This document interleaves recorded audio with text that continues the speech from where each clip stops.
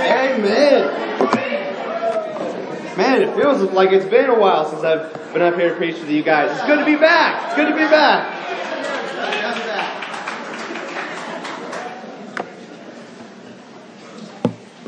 Well, those of you that don't know, my name is Jeff Throne and my wife Kelly, sitting over here. Amen. We oversee the teen ministry throughout the Hampton Road Church. Teens, amen.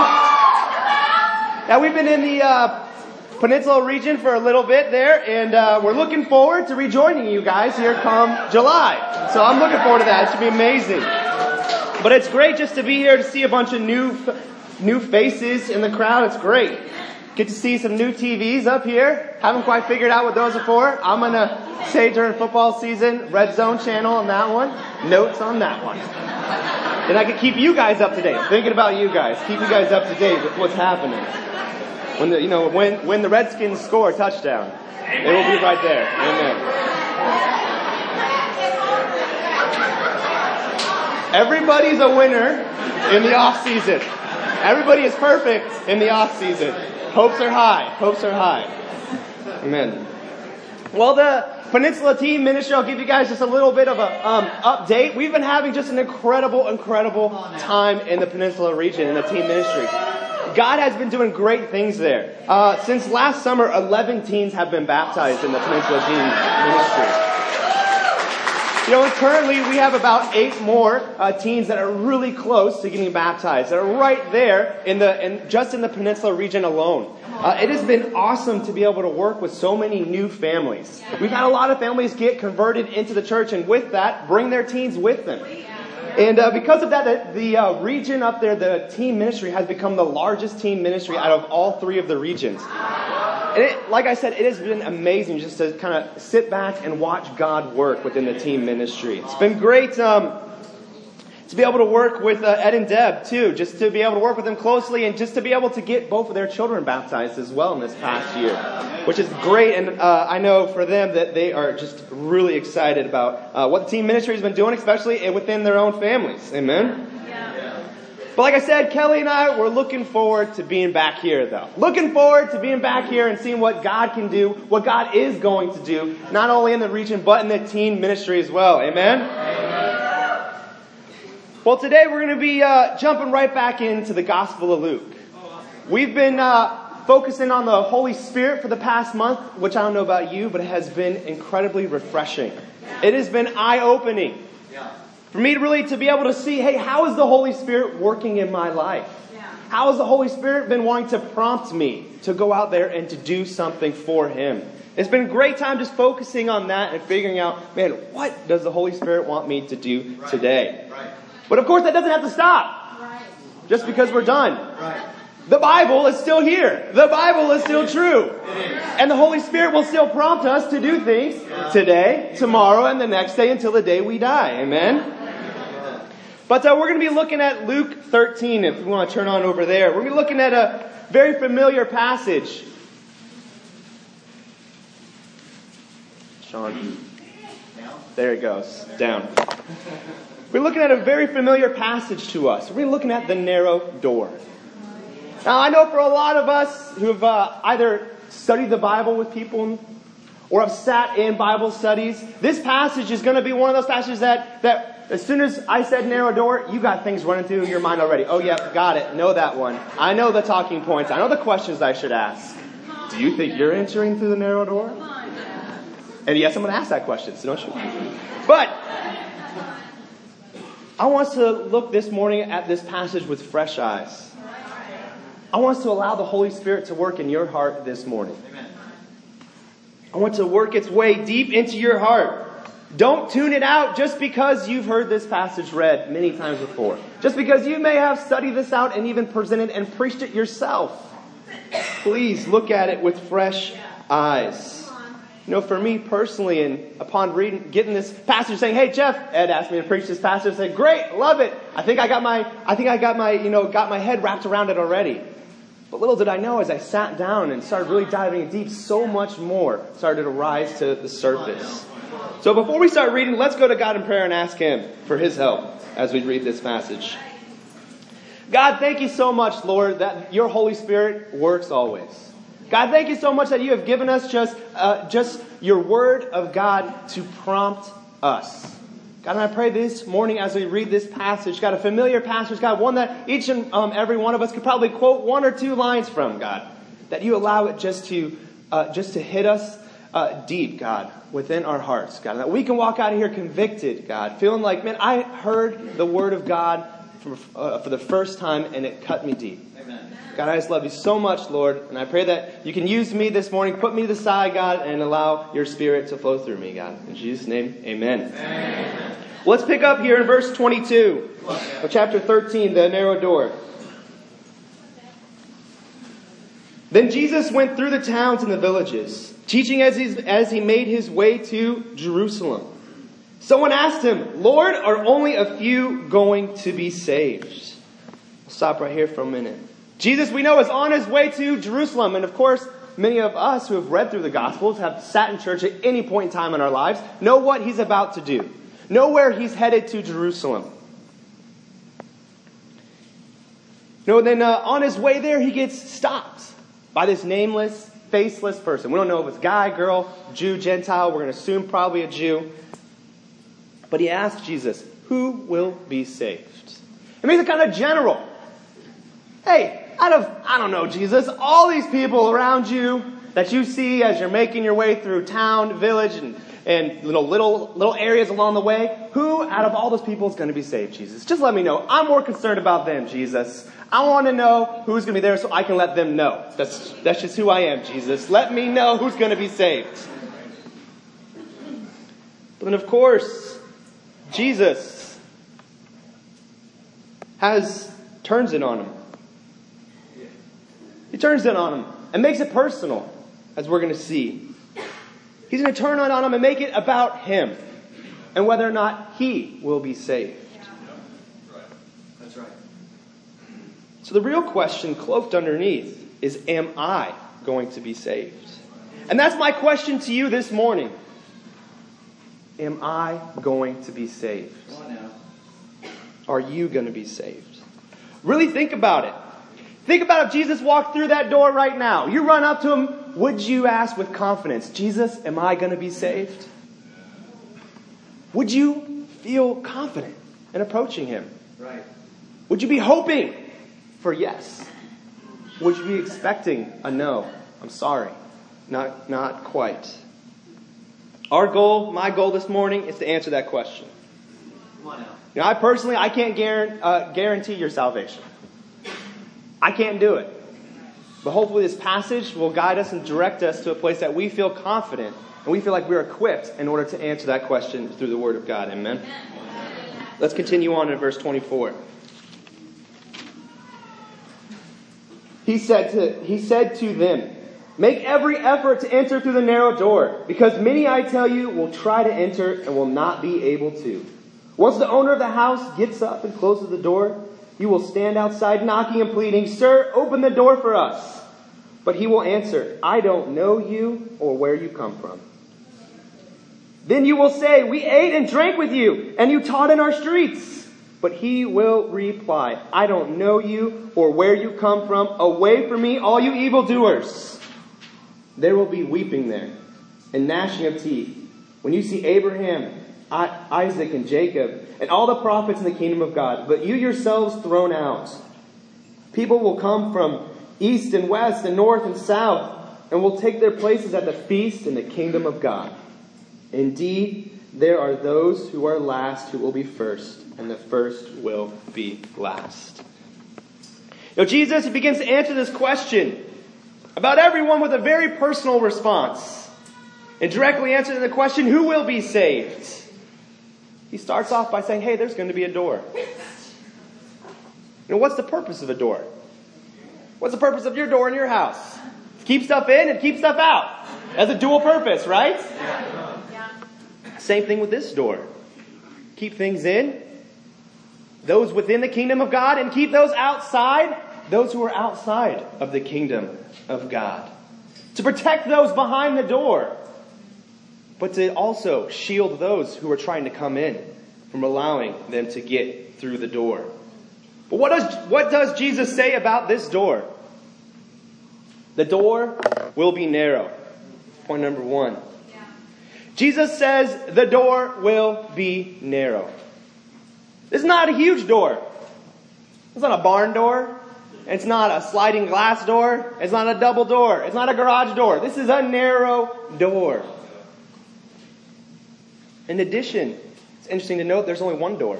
Right. There is only one narrow door. And one option. One option to get in. With 2 choices. In or out. I think deep down inside, the rebel within each and every one of us doesn't like that. We don't want to hear, hey, there's only one option and it's small. You got one option and it's teeny. That's it. We want to be able to figure, well, I could probably, get around the door, go burrow a hole through, maybe go around the back and see if there's another little secret hideout. I can go right in, make my way into heaven. That's how I'm going to get in. It just says, nope, one door.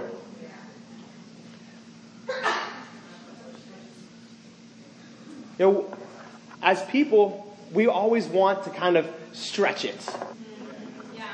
We want to kind of expand everything. We're say, hey, Jesus, you say it's a narrow door. I kind of want it to be a little bit wider. I'm not really feeling that whole narrow thing. Make it a little wider for me. We start to do this. We see this clearly in our own convictions.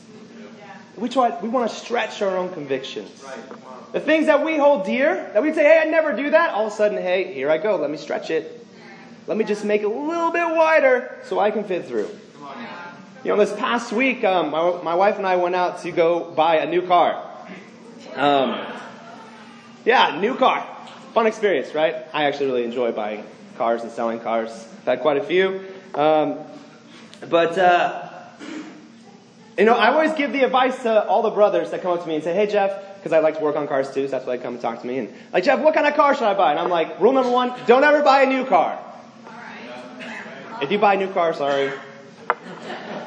You're the one who lost a lot of money. But anyways, amen. I was like, because the second you drive it off the lot, it's going to depreciate. I've never had an investment that, is going to depreciate that much, that quickly. Not exactly a wise thing in my mind. I'm like, go buy one that's slightly used, certified, to get a better deal. I'm like, man, that's what you got to do. That's the way you got to do it. Amen. If you have different convictions, we can talk about it later. But that's my advice, and that's my own personal conviction that I always give to the single brothers and young married brothers who come up to me and ask me for advice on cars. But here I am, Kelly and I, going to buy her a new car. Not me, her a new car. And I started looking, we're like, hey, let's get something that's a little bit, more efficient. Let's get a Prius. And before you guys all start judging me and look at me, I still own a Jeep Wrangler and a GMC, okay? So, amen. Still full-blooded American right here. You can have one gas-efficient car. Just one. Just one hybrid. You don't need to. After that, I don't know. We'll question your, commitment to America after that. But we'll have to erase that from the recording. Amen. But here I am. Kelly and I are sitting there, and I'm thinking, man, there's this great deal on this new Prius. If I spend a little bit more money, if I just stretch it a little bit, then we could get a great new deal on this new car. And I'm sitting there with this salesman going through it, and what do you know? I'm about to pay $60 more than my agreed upon, in Kelly and I's agreed upon budgets. And I'm like, but it's so new and shiny. It's great. It's good. Look at it. It's new. It's going to be way different than the one that's 1 year old and certified and only has, 15,000 miles on it. It's brand new though. And here I am stretching my own personal convictions. Trying to widen it, even for myself, for something as silly as a car. But yet that's what we do. We want to stretch our own convictions so that we can fit through that narrow path. We say, hey, let's just make it a little bit wider for what I want, for what I desire.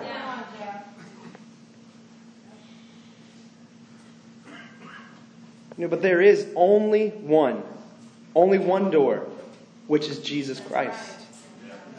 He alone is the way, the truth, and the life. In John 14, no one comes through him except to the Father. The entrance is narrow. The expectations are set in absolute. Yeah. There's only one way, and it is tight. If you don't like it, you're not getting in. Yeah, that's right.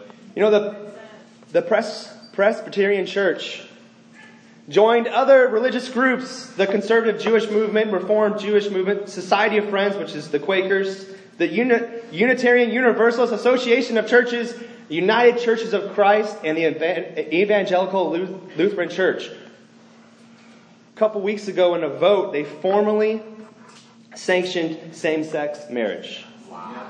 1.7 member church voted. 1.7 million church, they voted to amend its constitution to allow gay marriage and ceremonies. A move widely anticipated after a step in the church took last summer to allow the clergy to marry same-sex couples. They voted. 1.7 members decided, I'm going to stretch that door. I'm going to make it a little wider because it makes me feel a little bit more comfortable. That's right. That's the society we live in today. They don't want to listen to the Old Testament scriptures in Leviticus 18 or the New Testament in Romans 1.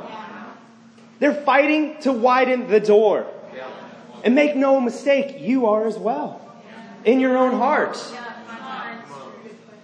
Even some of us here today in this room struggle with the concept of this exclusivity. Homosexuality. We have issues with it. Say, hey, Jeff, you need to catch up with the times.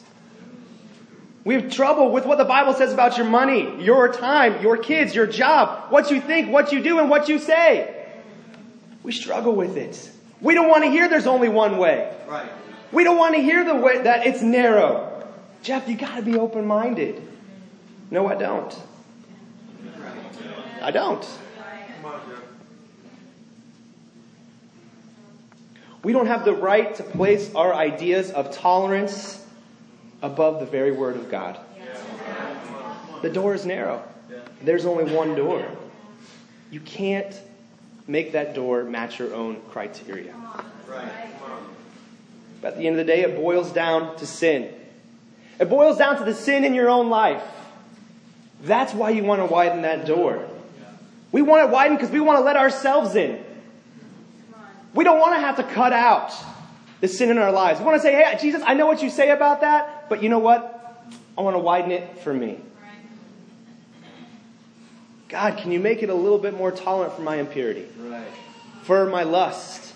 Can you make it a little bit wider for my greed? A little bit wider for my impatience?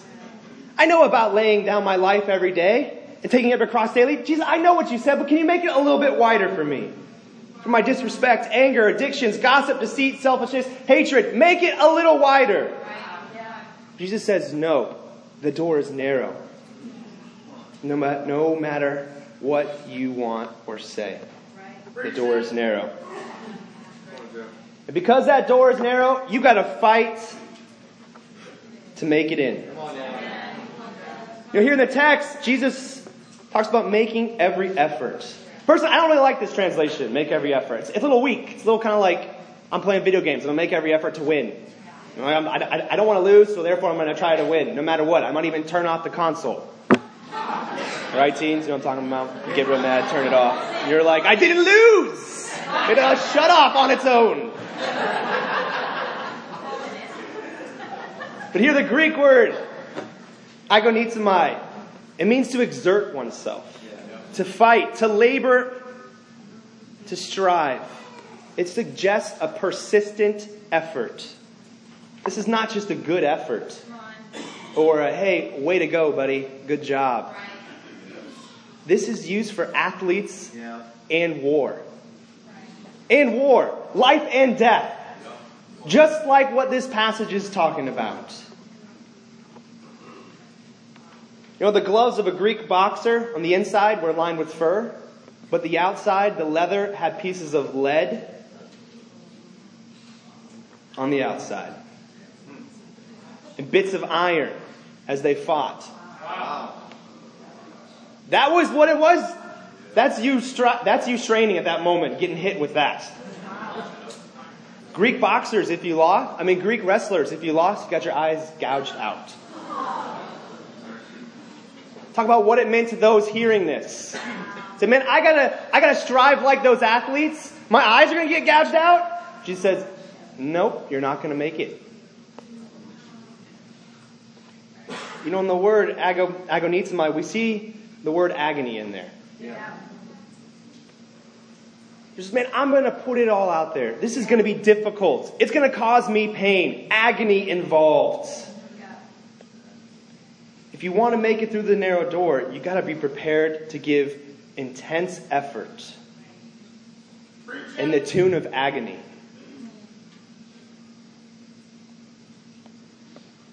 I don't know about you, but that's not what my spring break looked like. I don't think I could have described it as, man, I was in agony for Jesus. I was in agony to make it through the narrow door. But those hearing Jesus' words would have immediately connected it to that concept. Blood, sweat, and tears to accomplish even their own man-made goals of winning that prize. Here Jesus is connecting it with the ultimate prize. You guys know about Michael Phelps? Let's not talk about his personal issues. Let's talk about the athlete, Michael Phelps, all right? I think we all can agree, very spectacular athlete. Out of the pool, we'll leave that up to your own discretion. Michael Phelps' workout. He's usually at the pool at 6:30 a.m. where he swims for an average of 6 hours a day. Or around 8 miles per day, whichever one is easier for you. He swims 6 days per week, including holidays. That would be spring break. In addition to the time in the pool, Michael Phelps lifts weights, spending about 3 hours a day lifting weights to strengthen his body. But when he's not training, check this out. This part just blew me away. Michael Phelps eats 8 to 10,000 calories per day. 8 to 10,000 calories per day. I don't know about you. If I ate that much calories, I would look like a different person. Not in a good way. I would not look like Michael Phelps. This is his typical breakfast. 3 fried egg sandwiches with low-fat cheese. Gotta get the low-fat. Lettuce, tomato, mayonnaise, and fried onions. 1 omelet. 1 bowl of grits. 3 slices of French toast with powdered sugar. 3 chocolate chip pancakes. 2 cups of coffee. That's his breakfast. His daily menu includes 1 pound of pasta per day. 1,000 calories worth of energy drinks. It's got to keep going. And, I love this part, and an entire pizza. Every day.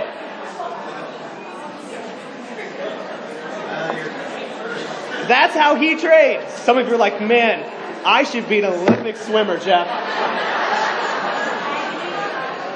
I've been training my whole life, but never knew it. I'm ready to go. I don't know why they haven't called me up yet. But Michael Phelps does this all just to win a piece of gold. To win 1 piece of gold. Paul states in 1 Corinthians 9, everyone who competes in the games goes into strict training. They do it to get a crown or a piece of gold that will not last. But we do it to get a crown that will last forever.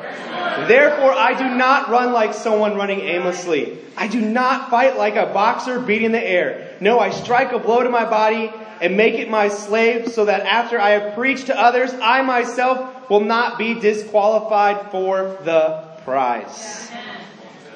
Would agonizomai be the right word to describe your effort this morning? What would that effort look like?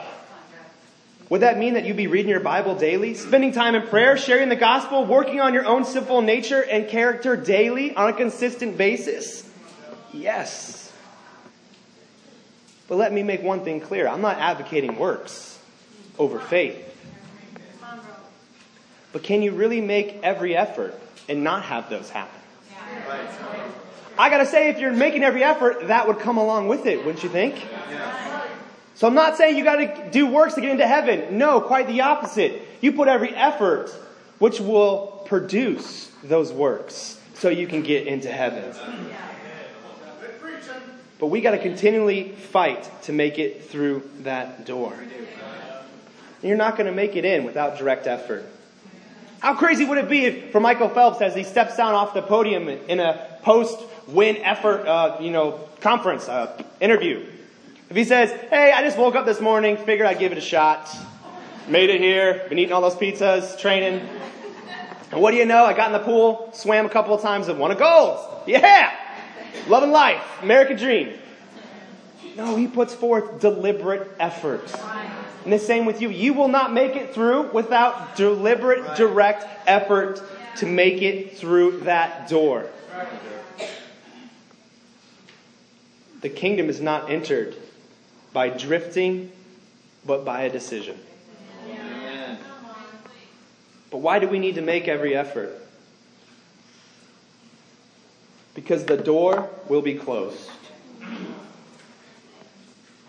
In verse 25, it says, once the owner of the house gets up and closes the door, he will stand outside knocking and pleading, Sir, open the door for us. The owner of the house, God himself, will close that door. There will be an expiration. There will be a time when time is up. When your efforts won't matter. No matter how much you feel like you love God, no matter how much you feel like, man, I put forth all this effort, not going to matter. The door will close. There will be a great divide, a great chasm, as the Gospels speak about, set between the outside and inside. And we see that there will be weeping and gnashing of teeth. This is not just a figurative term. We see that this exact term is recorded 7 times in the gospel. We see a grim picture of those that are shut out. We see a picture of hell itself. This is a real picture of hell. Just as real as those sitting inside feasting, we would say immediately gravitate and say, hey, they're in heaven. Those outside the door, weeping and gnashing, not quite have made it through, they're in hell. It's not really a popular topic that we talk about. We don't have whole campaign months on hell. Right? That'd be kind of depressing. It's like, hey, next campaign we're going to do as church, we're going to focus on hell. So you'd be like, woo! Can't wait to jump into that one.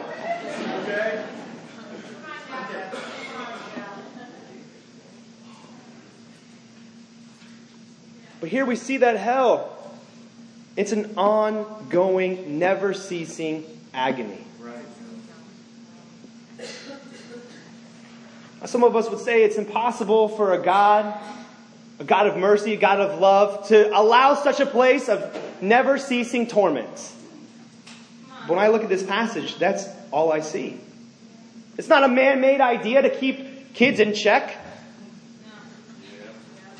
This is a real God-made place, meant to motivate us to make every effort. Right. Hell is a real place, an eternal place of fire, torment, and anguish. It better be a motivator, because it was for those listening to Jesus. But what do we see here about hell? Hell is a constant, conscious sorrow. We see that in them weeping. They're weeping constantly because they know what they're missing out on. They know what they're enduring. That weeping. Also, we see that hell is a place of extreme anguish and despair. We see the gnashing of teeth, as in great pain. Think of it when you got a cut, you go, right? You grit your teeth, right? The weeping here is inconsolable, never ending, wretchedness, and utter, everlasting hopelessness. Accompanied by the grinding or gnashing of your teeth is that of frenzied anger, unmitigated rage. For this weeping and grinding, we see 3 causes. They get to see, they're made aware of those that make it in. They get to see the goodness on the other side. They know what's happening in heaven, but yet they're outside the door, in agony, in pain. They also see that, hey, there's many people are let in. Jesus says east, west, north, and south. All of them are going to come in, but you're going to be left outside. But the clincher, they themselves are thrown out. Yeah. They're told, you can't make it in. Why? Because you didn't make every effort. We see agony here once again. We see this theme of agony come back around. But the difference, the agony that you put in to make it through the narrow door, you have hope. You have an end goal in mind. You're moving forward with something in your mind. Here the agony is attached to hopelessness. The agony that never ends. The pain that never ends. This is not agonizomai. This is an agony that lasts and lasts. We see here too that there is a definite time. There's a definite time when that door will close. Which no one knows, not even Jesus himself. Right. According to Mark 13. God is a God of grace, no doubt, but He is also the God of absolutes. Amen? That there will be a time for us to make our best efforts, but there will also be a time when it's not going to matter. For those that are young, we like to think that, see how I threw that in there? We like to think that we can live forever. We like to think that we can live forever. And that door, we have time to figure it out.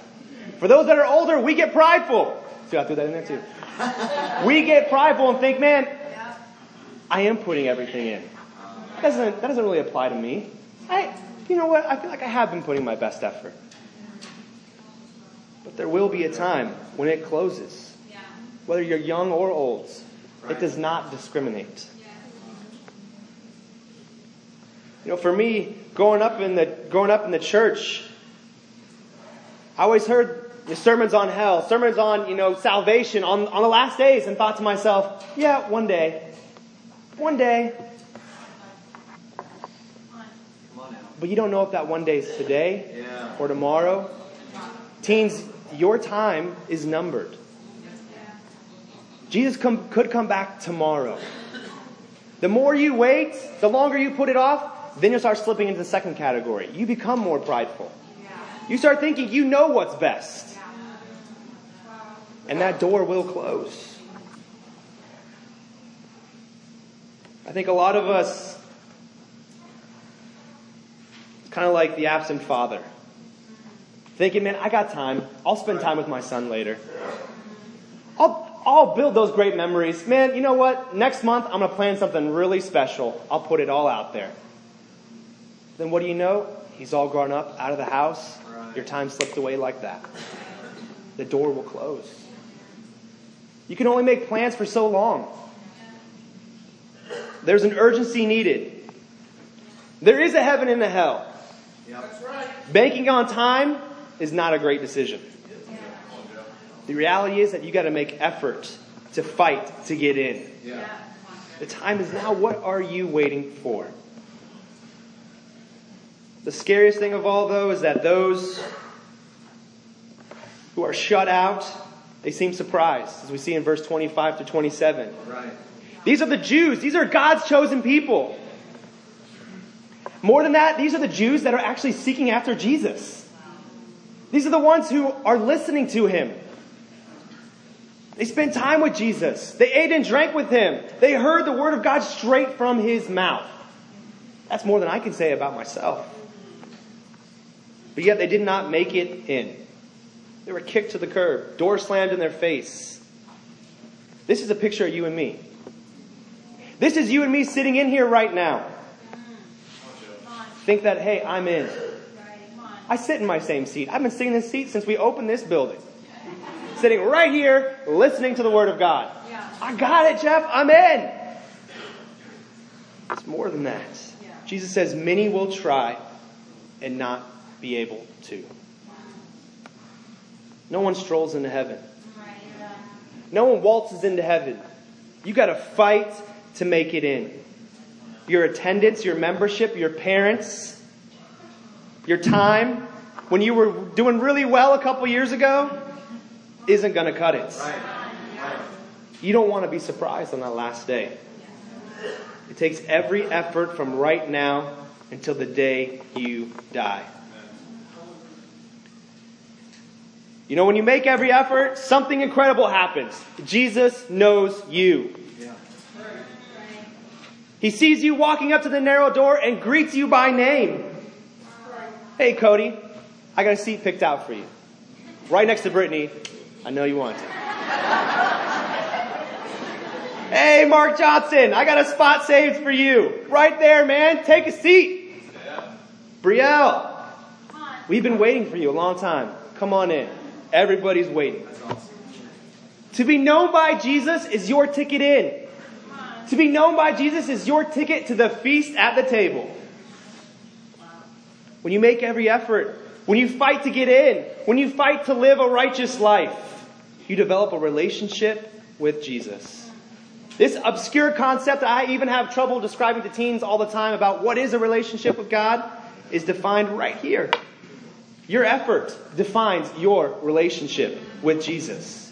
And ultimately, your entrance to heaven.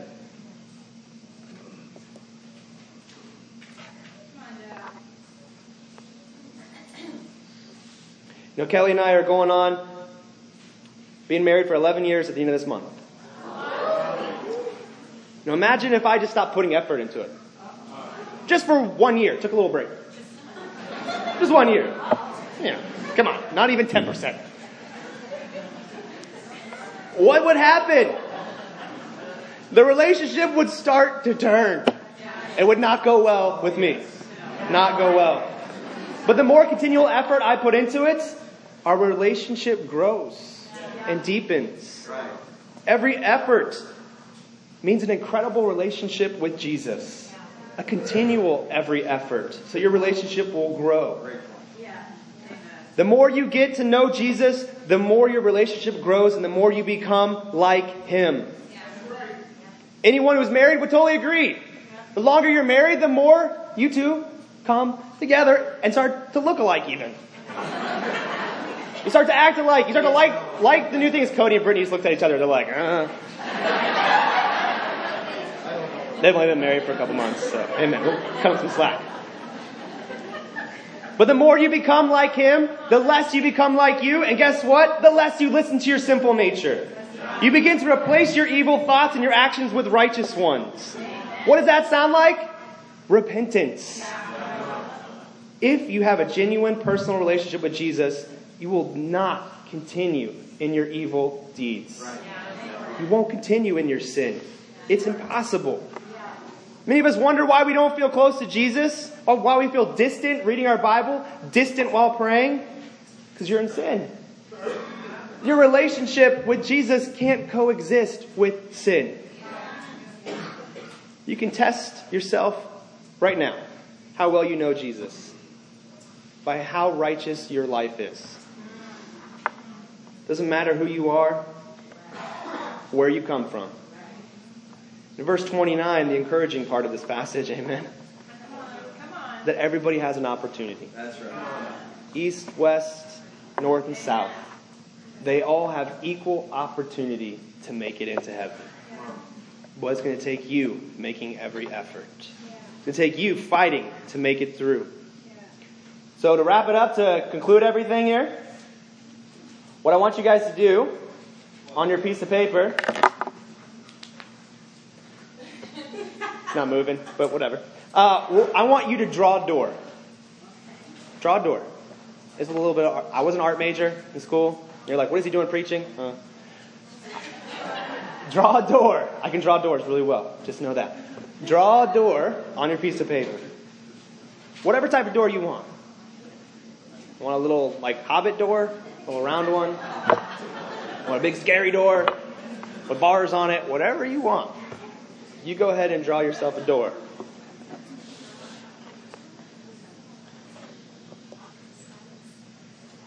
You know, as you're drawing that door, I want you to start thinking about something. You know, what you draw actually says a lot about you.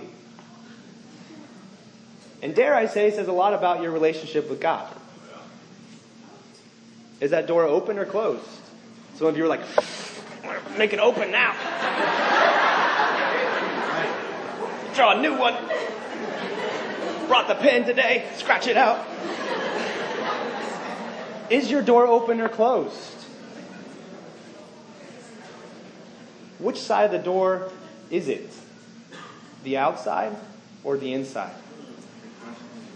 It says a lot about what's going on in your heart right now. It says a lot about your relationship with God. It says a lot about the effort that you're putting to make it through that door. So my challenge for you this week, I want you to answer and ask yourself the question, am I going to be saved? I want you to find one area in your life that causes you to lose confidence in your passage through the narrow door. I know each and every one of us can find at least one area in our life that we can make every effort, that we can fight to change. It may be something that you need to stop doing or something that you need to start doing. But I want you to identify that one area. I want you to go after it this week.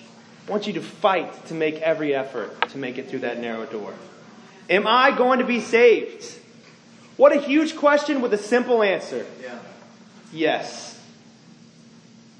If I fight to make every effort to enter through that narrow door, Jesus will know me. Jesus will know me by name, and I will take my seat, yes, my seat, at the kingdom of God, at the feast in heaven. So let us make every effort. Let us fight to make it through the narrow door. Amen? Awesome.